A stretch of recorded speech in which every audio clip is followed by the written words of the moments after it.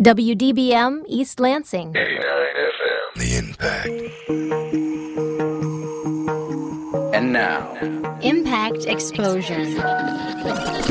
Exposure gives a voice to our community and provides a forum for discussing the relevant issues of today.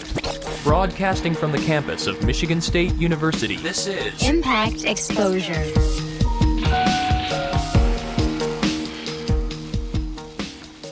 Emmanuel Berry, and you are listening to Impact Exposure. Today on Exposure, we talk Michigan's 25 by 2025 ballot measure, help students figure out where to vote, and take an audio tour of Grand Rapids Art Prize. But first, these headlines. A new policy will go into effect Monday with the intention of taking a bite out of generational poverty through education, according to MLive. The policy requires parents who are applying for benefits to prove to the State Human Services Department that their children are in fact attending classes. To get benefits, parents need a form from the child's school proving attendance. And in national news, the 67th session of the UN General Assembly started this week. According to Reuters today, President Obama addressed the leaders of the world, warning Iran that he would take action if they attempted to attain nuclear weapons. He also cited the recent death of U.S. Ambassador Christopher Stevens as a rallying cry to end violence and intolerance. What had sparked the violence that killed Ambassador Stevens? A small-budget independent film produced by an American which mocks the Muslim faith. Since the film's production, there has been many violent outbreaks across the world, but the event has also had an impact on Muslims here in the Lansing area. Impact's Abigail Newton reports.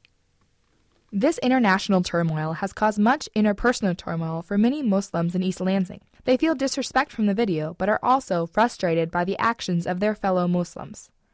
It awes me that it has come to that point because we breathe, live, contribute, everything is our religion. You know what I'm saying? So it's just like, it kind of hurt me as far as my lifestyle goes, not just like that religious perspective in my life. That was Michigan State University International Studies senior Diba Mohammadullah. She is a Muslim who was born in Afghanistan and grew up during the Taliban rule with her 13 brothers and sisters. She can still remember images from her childhood in Afghanistan. I remember Talibans going all the time patrolling the streets with their Toyota trucks and red Toyota trucks and shooting and killing anybody right on the street, and just you'll see like people just lay down. Why? Because they just got shot. Everybody had to flee our home. My mom was pregnant with my little sister, and like we had to leave with no food, no nothing. If you want food, a lot of people crawled up to their apartments. It was like a basement in a big apartment building. Crawled up and they never made it back. After her parents and some of her siblings passed away, Diba and 2 of her siblings moved to America in 2002. At the age of 12, Diba was greeted with much discrimination and hate because of her Muslim faith. In dealing with her troubling situation, Diba immersed herself completely in her religion. Religion, I have to say, by far has been the most thing that I've held on to. Since I don't have anything, that's the one thing I do. Diba's religion was her tool to overcome her situation and move forward. Once she heard about the anti-Islamic videos and the events following, she felt tremendous disrespect and hurt. Michigan State Associate Professor in the Department of English, Salah Hassan, is a core faculty member in Muslim Studies. He provides an analysis of the anti-Islamic film. It sexualizes the Prophet Muhammad in a very negative way. It shows him engaged in sex acts, and so it has this kind of pseudo-pornographic side to it. And if one tried to imagine the portrayal of Moses, for example, engaged in oral sex, how would Jews feel about that? Maybe they wouldn't protest in the way that these protests have been going on, but they would find it extremely offensive. He also believes the video served as a pretext for protest on deeper issues. One can't get around the fact that something is at work here, and that the protests aren't merely protests against this film. They're also protests against a longstanding American policy in the region, which has been one of either supporting dictatorships or, when people are really suffering and in need of support, not the U.S. not actually stepping up and providing the kind of support that people would expect. Public opinion in the Middle East towards the U.S. and among Muslims is very fragile because in some cases the United States has taken positions that have been hostile. Michigan State University Assistant Professor of Religious Studies Mohammed Khalil is also in the core faculty of Muslim Studies. Khalil analyzes how freedom of speech in America impacted the events. Many Muslims, they live under authoritarian governments, and they're used to their governments stepping in and censoring if something is deemed offensive. They're not used to living with the kind of freedom of speech standard that we have here in the United States. And so, from the perspective of many, there was this confusion as to why the government wasn't stepping in. So part of it is related to more of, I would say, confusion about, or an unfamiliarity with freedom of speech, American freedom of speech. Hassan also believes heightened media coverage has been increasing the intensity of the events. It has also created stronger Muslim stereotypes. Well, I think part of the problem is when these dominate the headlines, and you see throngs of people in the streets, it's very tempting to reach the conclusion that this is representative of what Muslims worldwide think. What, of course, people miss is that these people represent a very small proportion of the Muslim population. And in fact, according to a recent Gallup survey of Muslim views worldwide, the overwhelming majority of Muslims rejected the wanton violence that occurs in its faith. East Lansing Islamic Center President Tahsin Sardar also finds much discomfort with the actions of his fellow Muslims. The Quran, for example, records numerous occurrences of all our prophets, starting from Adam to Jesus to Muhammad, all of whom were taunted and mocked and ridiculed by people at different times. And their approach, their response was to repel evil with good deed. And if people want to emulate the Prophet, and if that is what they're passionate about, they should be, they should show mercy, and they should not be doing all this violent stuff. I understand that they're passionate, they're upset, but I think what they are doing is contrary to the teachings of Islam. Sardar hopes the community understands how the attacks have impacted East Lansing Muslims. For the local people, we want them to realize that we are as much affected by this tragedy as anybody else.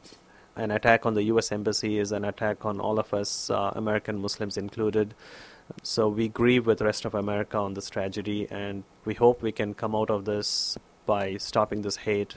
And the people who are not Muslims, we ask you to bear with us and to try and understand us more. Sardar and the Islamic Center are trying to learn from recent events and give advice for fellow Muslims on how to overcome hatred and stereotyping. In order not to give in to the people who are trying to provoke us, my personal advice to fellow Muslims is to ignore it and keep moving on with life. If somebody is doing it at your face, just say peace be upon you and keep on moving. Reporting for Impact, I'm Abby Newton. You're listening to Impact Exposure on 89 FM. Emmanuel Berry, and you are listening to Impact Exposure. Now in studio, we welcome blues songstress Twyla Birdsong. Twyla, along with 3 other female blues performers, will take part in Mid-Michigan's Women of the Blues event, which will be on September 29th at Uli's House of Rock. Yes. Welcome to Exposure. Thank you for having me. I really appreciate it. Yeah. Talk a little bit about this event. Why did you decide to bring all these women together and have a night celebrating women in the blues? Well, it started when the beginning of July, I went to Big Rapids where Cherie Williams was performing at a festival. And I went down there with Queen Bee, Bonnie Sumner. She's actually the founder of the CABS, Capital Area Blues Society. Anyways, I enjoyed hanging with her. And, of course, I always love hearing Cherie Williams. I don't know if you know of her, but she's a gospel blues artist. And my roots come from the gospel. So when first time I heard her was at the Green Door in Lansing a few years ago. And I just enjoyed the experience when I went to Big Rapids. And when we were driving back home, I was thinking, man, it would be nice if she came back here. But I was like, I'm not going to wait for someone else to bring her back. So it just kind of developed from that. I had just recently went to Uli's because they started having a blues open mic jam on Sunday nights. So that was my first time going in there, probably a few weeks prior to that. And when I went in there, they have that big, huge stage that they rock out on all the time. Well, my first time seeing it, I was like, that's a diva stage right there. So when I was trying to decide where to have the event, that just seemed normal for me to do. And then it just kind of progressed from there. I had seen Kathleen Murray I think last year at our Old Town Blues Festival, which just happened this last weekend. I don't know if you were able to go. Yep. But it's phenomenal every year. But I saw her last year, and she had the horn. She was grooving out, powerful, beautiful. I love her hair, and she was owning that stage. And she did a tune that I've been wanting to do for years. Gotta Serve Somebody. So she just really stuck with me. And then Thornetta Davis, I saw her for the first time at Leroy's in Lansing a couple of years ago, and then I was able to go to Frankenmuth and saw her at, I can't remember the name of the place, it's a beer place, but anyways, with Larry McCray, and I just love her voice. It's her vibrato and her style, everything. I just love her. So I was like, I'm gonna make this a sister's night, and at first I was just gonna do those three, but I was like, I can sing too. So I put myself in there also, and I'm just really looking forward to it. It's been a lot of work. I'm not used to being on the side of putting the event on. I love doing the performing and singing and entertaining people, making them happy. So it's a lot of work on the other end, kind of nerve-wracking, but I'll be so glad when the party is actually here. Why celebrate women in the blues? What's special about ladies who sing the blues? Men, it's really a male-dominated industry, and but the women, we're powerful. We have our, in our own right, and we own it on the stage, and we more than likely we get the blues from the males. So, just a time for us to be celebrated, not really celebrated, just it's not even about celebrating the women, it's just about us sharing what we do. I don't know. So how did you get into the blues? What drew you to sing this type of music? Well, I say it all the time. It's like I grew up in church, so it's gospel. But, it's all related, really. Listening to the Mighty Clouds of Joy and Andre Crouch. But then going out of town sometimes with my uncle, we'd be in the back of his 98 going down to Indiana, because that's where my hometown. And he'd have ZZ Hill and B.B. King going all the way down. So, just it's a good feel for me. And but like 10 years ago, about 10 years ago, that's when I actually started doing like singing blues in a band, and I didn't know what I was doing, leading out a band. But I started in a garage band with the West Side Healers, and at the time I was going through a lot of depression, and I kind of warred with doing the blues because my mom was like, "You're probably depressed because you're singing that blues," because my mom's a minister. But really, the only time that I was really happy is when I was performing. So I quickly realized that I need to go with what is making me happy, and through prayer, God, and some medication too, and the blues, I saw myself out of the depression. I think we had someone on last week who said they played the blues to get over the blues. That is so true. Yeah. People who do it get it, and people who don't do it don't really get it. Yeah. What makes someone a good blues singer, a good blues performer? I don't really know. What do I like? Yeah, when you go on stage, why did you when you were talking about these women that you gathered to be part of this event, you were like, I love her vibrato, I love her hair. What are some other qualities? They totally own it. They're not just doing it. It's not a show. It becomes a show because they feeling it. It's coming directly from their heart and their soul. That's what I love. When you doing it from your heart and your soul, the audience, they feel it, and it brings them out of whatever they might be going through right there, because you're sharing your heart and your soul with them, which is a good vibe. It's a good feel, and that's what I really dig into. A good guitar riff is nice. A bass line is necessary. A nice drum, bass drum is good too. But when that lead singer is owning it and giving it to you and telling that story, because that's what a song is. It's just a conversation with the melody. And when you can relate to that, that's powerful to me. Would you mind giving us a little preview of the event? You're going to be singing at the event. Would you mind singing a little something for us now? Sure. Got a little warm-up here, a little voice warm-up. Well, I actually wasn't going to sing something from the event because it's going to be high energy that night. But I will sing this because I think it'll be more suited for for a cappella. All right, let's hear it. Actually, this song is by Cherie Williams. So goodness, I haven't done this a cappella really.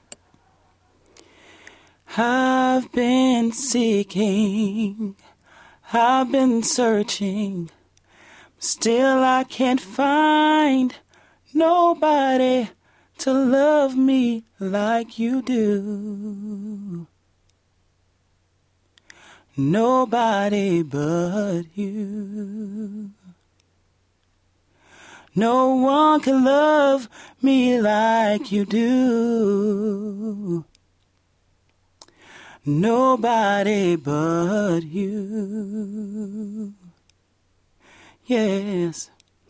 Well, you hold me in the morning, and you touch me late at night. Well, you touch me when I'm lonely. You are the only one that treats me right. Ooh, I've been seeking, I've been searching, still I can't find nobody to love me the way you do. No, nobody but you. That was Twyla Birdsong singing there. So if people want to go to this Woman of the Blues event, where can they find more information? They can go to, they can like me on Facebook. Please like me at Twyla, that's TWYLA BIRDSONG, Facebook. Yahoo, Facebook. And then they can also email me, TwylaBirdsong@yahoo.com. Also, Twyla Birdsong, Reverb Nation. I have some songs on there that I've done with my band called The Hoop. The band is called The Hoopties. So there's several songs on there that they can hear a little bit more of what I do. All right. Thank you so much for coming in and joining us today and for that beautiful song. Thank you very much. That was Twyla Birdsong. She's going to be performing in Mid-Michigan Women of Blues event this Saturday at Uli's House of Rock. Yes. You're listening to Impact Exposure.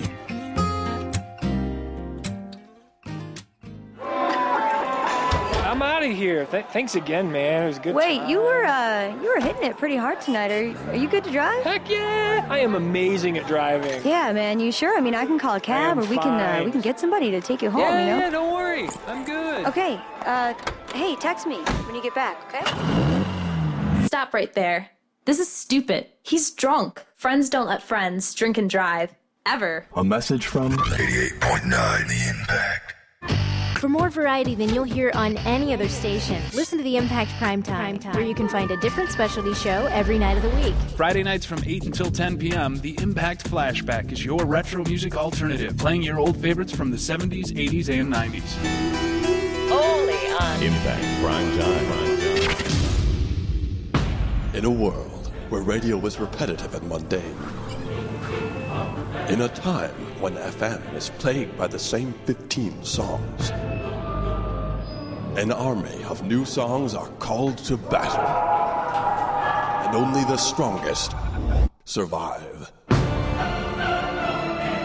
Every Sunday night from 8 till 10, Sit or Spin, only on Impact 89 FM. Now back to Impact Exposure.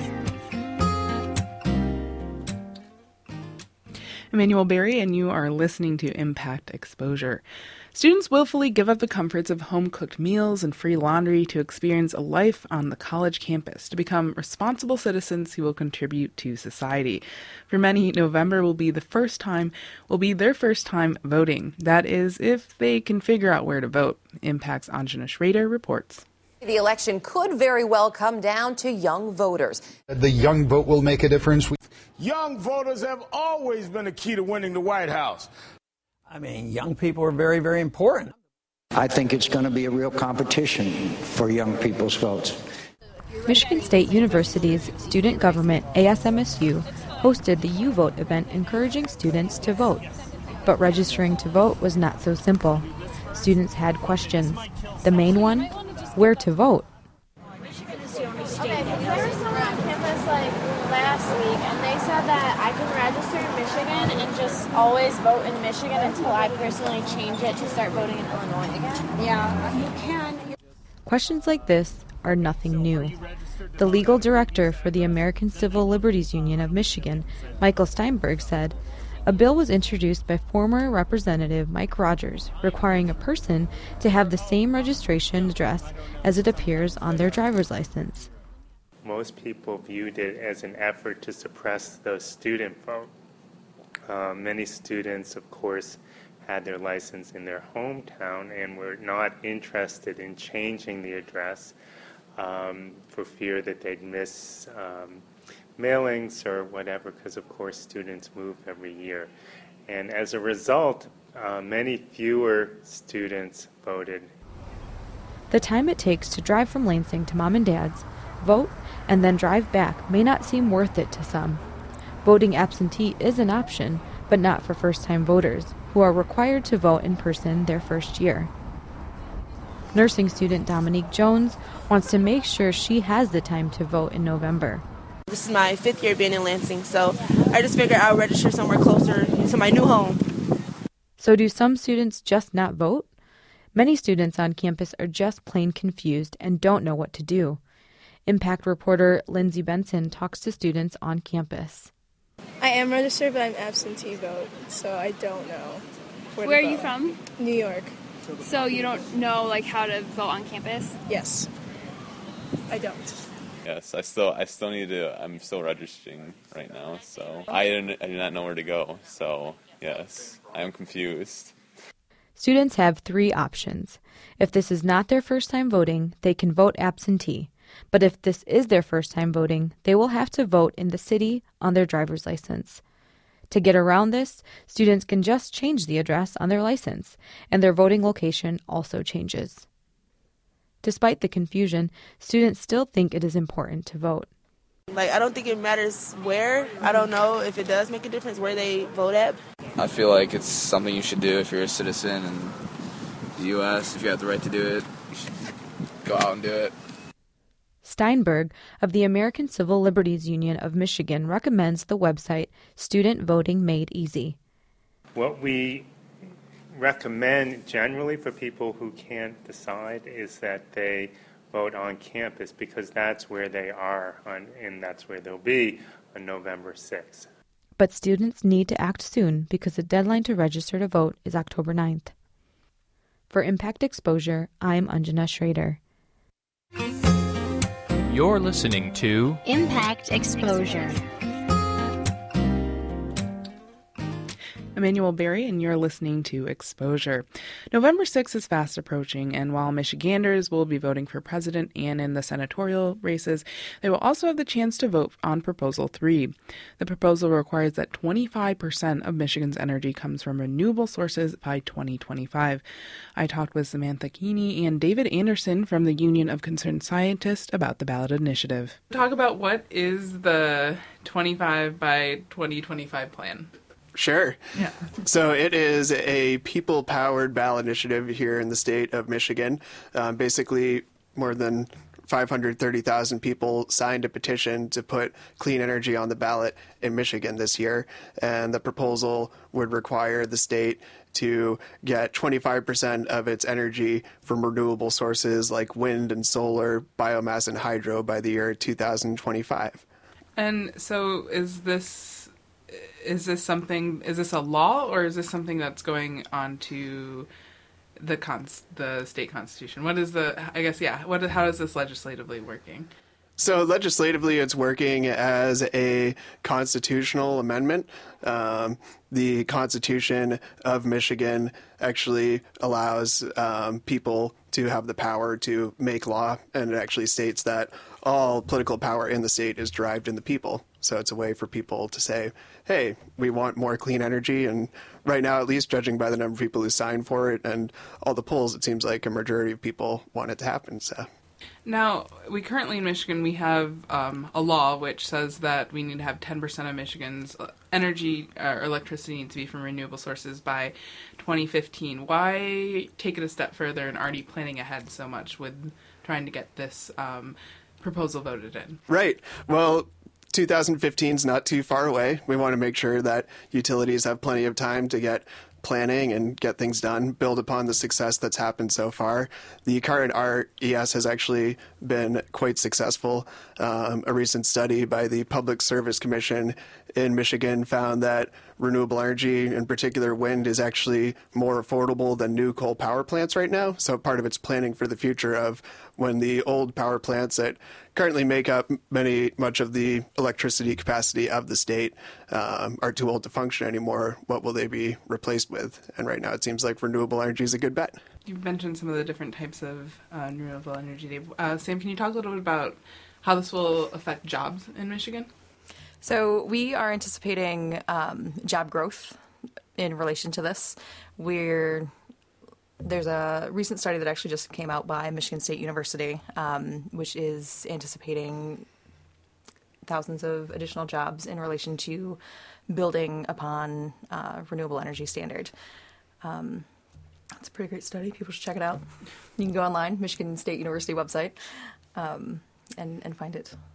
So we're talking, what about potentially displacing people in jobs? So if we're talking about pulling back on coal and using less of it, are there any projections about how it could potentially negatively affect the number of jobs in Michigan? I don't think that the ballot initiative in particular, calls out to close certain coal plants. It's basically just saying we should make this a goal that people in Michigan support of 25% renewable energy. There'll still be that 75% that we can get somewhere else. So there's plenty of flexibility for the state to decide where it wants to go with those things.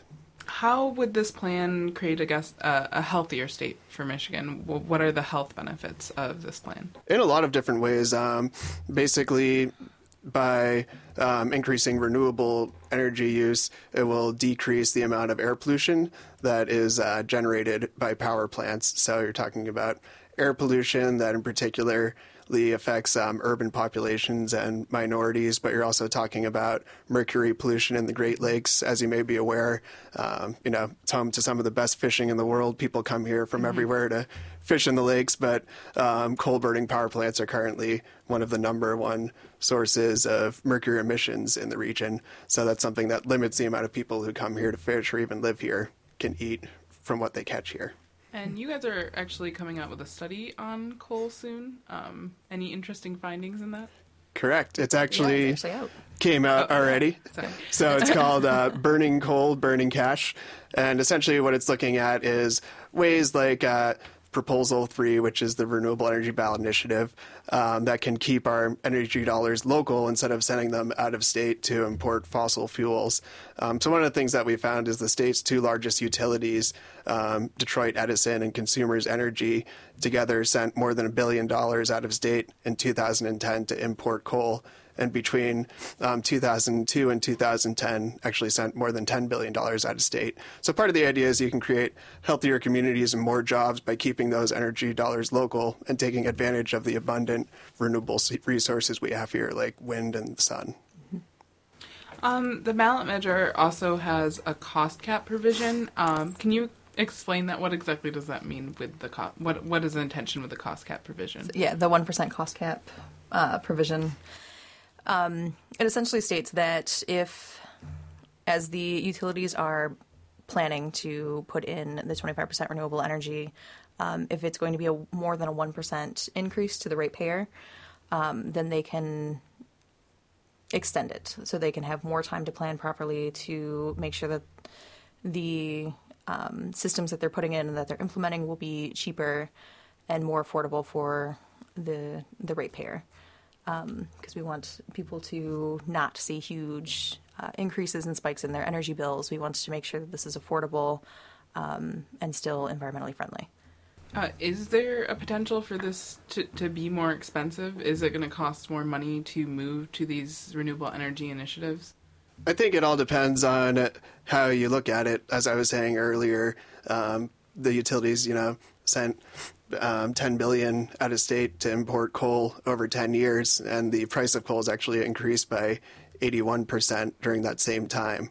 So it's a question not necessarily of how much more will it cost, so much as what are our different options and looking at the different costs and benefits of those. So certainly switching to renewable energy would also have many benefits that the costs aren't currently accounted for, such as improving public health, reducing asthma and other respiratory illnesses and heart disease. So there's all these hidden costs that we're paying for anyway. So yes. Yeah, it's a famous phrase. You talked about wind energy and solar energy. Do we have the infrastructure and technology in place right now to produce more and more of that, or is it still technology in the works? Because I know some people, they're always hesitant to move towards renewable energy because they feel like it's not well enough established yet. We don't necessarily know that this is a permanent fix. Is that necessarily true, or are there more established renewable energy sources out there that are being used currently, I guess? I think partly it's a question of looking at where the costs have come over the past decade or so, which reflects how reliable and useful these technologies are. And if you look at solar panels, for example, just over the last few years, the price has decreased by 25%. As I was saying earlier, the cost of wind energy in Michigan is now lower than new coal and pretty competitive with most other forms of energy. So it's really coming into its own at this point. It isn't. The technologies have been around for a number of years. We've been using wind energy in a variety of different forms for centuries. And solar energy has been around since, late 70s, early 80s is when it really started to become adopted. So the technology's there, the infrastructure's there. It's just a matter of utilizing it to the best of our abilities. Now, this ballot measure has also gotten a lot of support from businesses. Mm-hmm. Why do you think businesses have decided to attach themselves or support this proposal? I think the business community is in favor of this ballot initiative in regards to jobs. A number of the businesses that have come on board are manufacturing businesses. There's one of the sayings that we have is that there's 8,000 parts in a wind turbine, and all of them can be produced here in Michigan. It's a huge manufacturing state. We've got the knowledge, we've got the skill set to be able to really make that work. We also have a number of renewable energy installers who would love to see something like this because that's their bread and butter. That's what they do on a day-to-day basis. So the jobs and the financially, it makes sense for businesses to support this. And one of the great things about renewable energy for business owners is over the long term, it helps to lock in regular utility rates. With fossil fuels, you never know where the price of the fuel is going to go up or down. But with renewables, once they're built, you know that the fuel is not going to cost anything because it's the wind or sun. Yeah, it's renewable. Exactly. Well, hopefully exactly. we continue to if have the wind sun stops shining, we've got other problems, but we can work together to solve those too, I'm sure. Yeah. And so this ballot measure is going to be on the November 6th ballot? Correct. Proposition 3 on the November 6th ballot. All right. Well, I'd like to thank you both for taking the time to come out and talk. Thanks for having us. Absolutely. You're listening to Impact Exposure.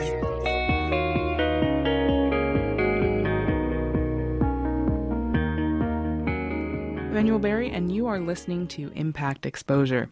It's Saturday morning. You wake up, drink your morning coffee, and check your email. However, according to a Washington Post article, some employers are asking workers to avoid that last step. Leave the email in the office. Today, to talk about finding the balance between work and home life and avoiding employee burnout, we welcome Paul Spiegelman. Paul is the Chief Executive Officer of the Barrel Companies. One company called The Circle concentrates on creating a positive culture in the workplace. He is also the author of Why is Everyone Smiling? The Secret to Passion, Productivity, and Profit. Paul, welcome to Impact Exposure. Thanks for having me. In this business cycle of, 24 hours, things are constantly going.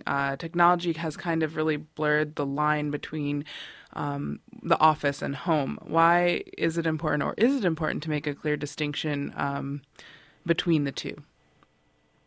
Well, I think that technology and the internet certainly have blurred that line a little bit, and so it's quite much easier for people to stay connected at all times, even when they're home, to their business. And so that's created some adjustments both for employees and employers. And so what are some of these adjustments? Is it that people are people on, is it making it more productive? Are people more productive because they have access to this online, or is it potentially harmful because people are working all the time? Well, I think it's a little bit of both. I think that access to information is good, and with email and texting and social media, we have immediate access to information, and in general, that can make us more productive because we can respond more quickly and deal with things right away, not put them off. At the same time, it can be overdone, and many of us get addicted, so to speak, to the ability to get that information. And as employees, sometimes we feel obligated to respond to those requests that come in from our bosses. So we tend to stay up later, work later, look at those emails on the weekends and respond. And we're trying to, in many ways, protect our own jobs.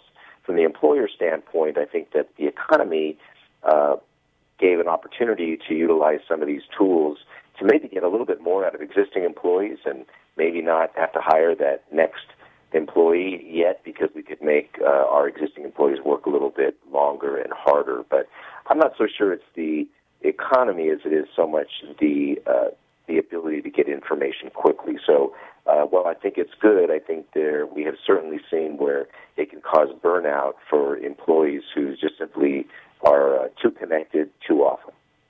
And what is the danger of this burnout? Does that potentially hurt the company in the sense that they're not going to be as productive? Is it just simply harmful for the employee? Address that. I think it's harmful for everyone. I think that if an employee is working too hard, it creates stress. It can create stress at work. It can create stress at home. People who have high levels of stress are simply not as productive or not as happy. It brings morale down. We see there's a connection between employee morale and profitability. So our job as employers, in part, is to make sure that our employees are leading as healthy and as balanced lives as possible. So some companies have actually taken to policies of asking their employees not to even respond to emails, for example, in the evenings or on weekends, hoping that restores a little bit of that balance. Is that practical? Is that something that people can do? Because I know in my industry, or what I want to do in journalism, I feel like if I am not checking my email every half an hour, I am missing out on the next big story or something. So does that work as putting it as a policy? I'm not sure it would work. I don't think I could do that in my companies, and yet I understand what's behind it. I think that, it depends on the industry you're in. So certainly in journalism or in a critical industry where you have to be available because things are time-sensitive, it's necessary for you to look. But there's a lot of industries and businesses where it's not quite as time-sensitive, but our curiosity takes over, and so we get involved and we respond. And so one of the things that I suggest people do once in a while is, take a half a day or something and take a risk and don't read the emails and see what happens and look back and say, were those really critical for me to look at? And you'll find that quite often they're not really things that you need to respond to immediately. So some of becoming a healthy employee is on the shoulders of the employee themselves to kind of take a step back and analyze what is really important. Not only that, I think that it's important for the employee to take a little bit of ownership in initiating a conversation with their boss, their supervisor, to set expectation and guidelines around responses, because the natural tendency is to respond to everything immediately. But you'd be surprised that some of the bosses don't necessarily expect that, and maybe they're up at night because they want to get it off of their desk or their chest and they want to get it to you, but they're not expecting you to respond back in 10 minutes. So if you sit down, and especially if you're having issues around it, and sit down with your supervisor and say, hey, look, I want to do a great job for you, but I find that there's times when I feel like I need to just check out for a little while, and for example, I want to come home at 5 and be with my kids for a couple hours. I'll promise to check in at 9 o'clock. Then you can make those kind of arrangements, and most supervisors will be reasonable. Of course, there's exceptions to that, but I think generally a good conversation pays off. Do you think that these companies, by suggesting that their employees stay off of email in the weekend and after work hours, that they're improving kind of their corporate culture and trying to move away from being so much about productivity, but also taking a look at their employees and their needs? Well, I think it's kind of one and the same. I don't know which companies are doing that. I think that ultimately a business, the responsibility of business is to take care of its key asset and its people. And so things like making sure that they don't respond 24/7 or that we have wellness programs to help them work out, or that we put 401k programs in to help them save money, or we put training programs in to help grow their careers, are all things meant to enhance the lives of the people that work with us, and in turn expect them to do good work, be productive employees, and serve our customers well.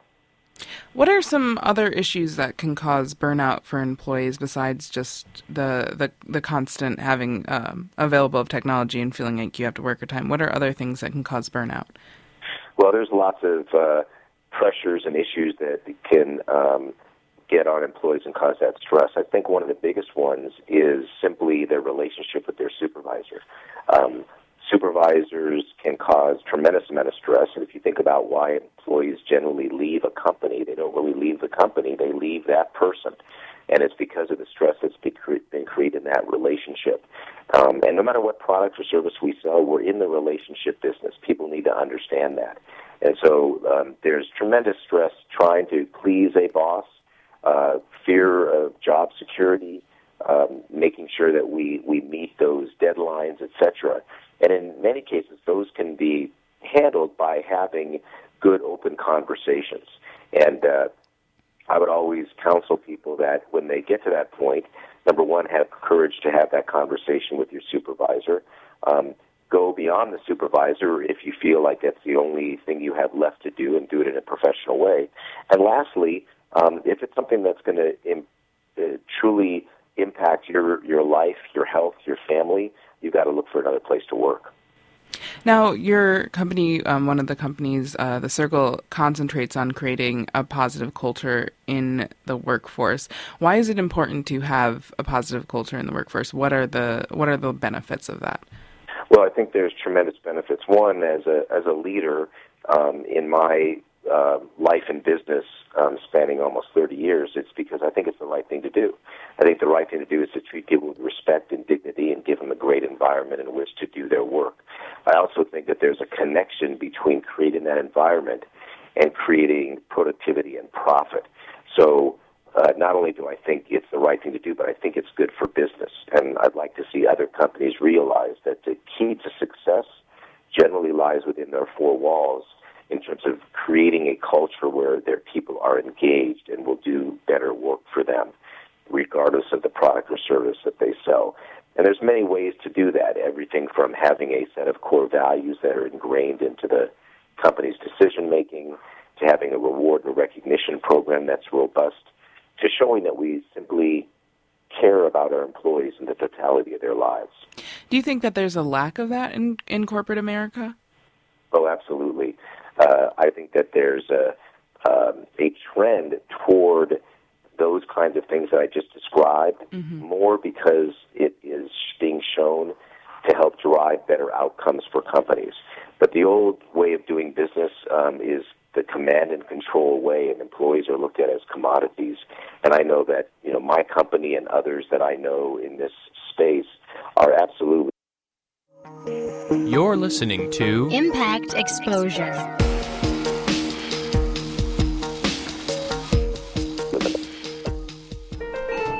First floor. Hey, what floor are you going to? 3, thanks. Hey, didn't we have... Yeah, that one class. Yeah, that's so funny to see you, because I thought maybe we could... would you ever want to... I was wondering if I could stick my finger in your eye. What? No. Oh, I just flushed some toilets and touched a doorknob. What? I've been keeping this moist Kleenex in my pocket. That's so gross. I thought we could, just stick my finger in your eye. Is that weird? No, don't touch me. What's wrong with you? Oh. Sorry. Well, ever since you got in the elevator, you've been coughing all over your hands and pressing those buttons, so I just thought you were into that kind of thing. Third floor. Freak. Studies show that 3/4 of women and only half of men actually wash their hands in the bathroom. That's nasty. Stop the flu and other germs by regularly washing with soap and avoid touching your eyes, nose, and mouth. More at cdc.gov/cleanhands. Impact 89 FM. For more variety than you'll hear on any other station, listen to the Impact Primetime, where you can find a different specialty show every night of the week. From 10 p.m. until midnight Sunday nights, listen to the Impact Afterglow, where you can hear a variety of relaxed tracks to help you ease into the start of a new week. Only on Impact Primetime. Now, back to Impact Exposure.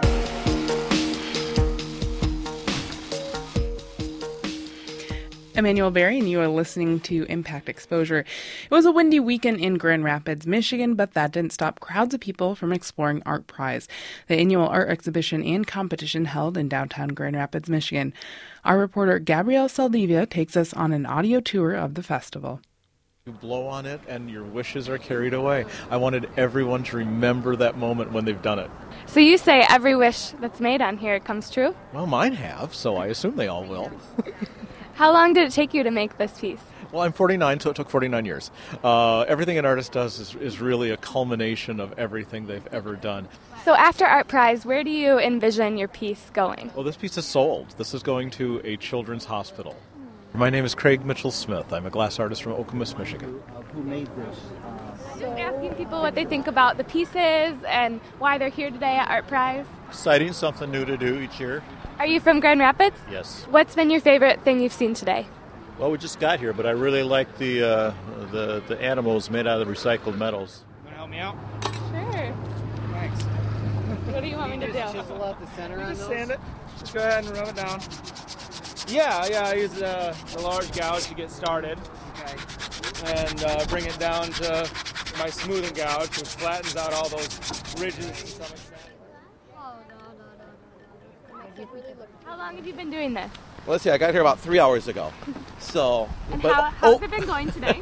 Not too bad. It's a little chilly, it's a little windy, but the crowds have been great, and I've been busy. I've probably made, a couple hundred balloons so far today. But I also am doing this because I have a clownfish here as a display, an exhibit at the Courtyard by Marriott. So here is your monkey balloon. Feed him a banana later, okay?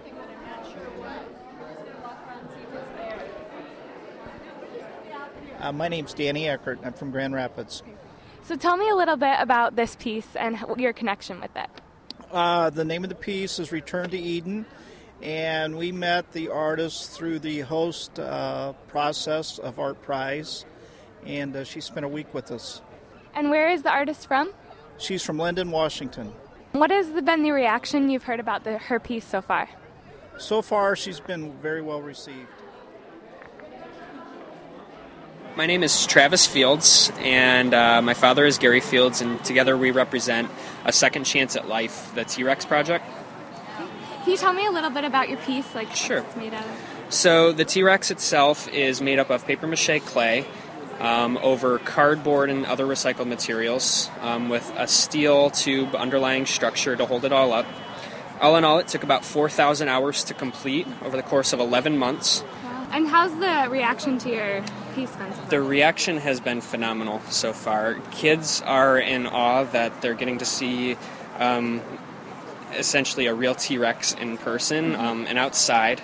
And for adults, too, it's kind of re-enlivening their spirits. For the ones that loved dinosaurs when they were a kid, it's kind of bringing them back to that.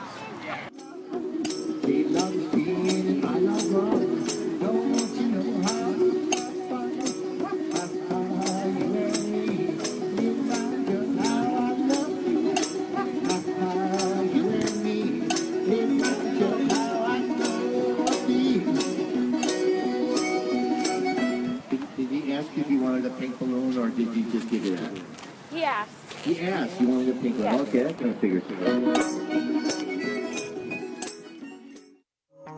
out. You're listening to Impact Exposure.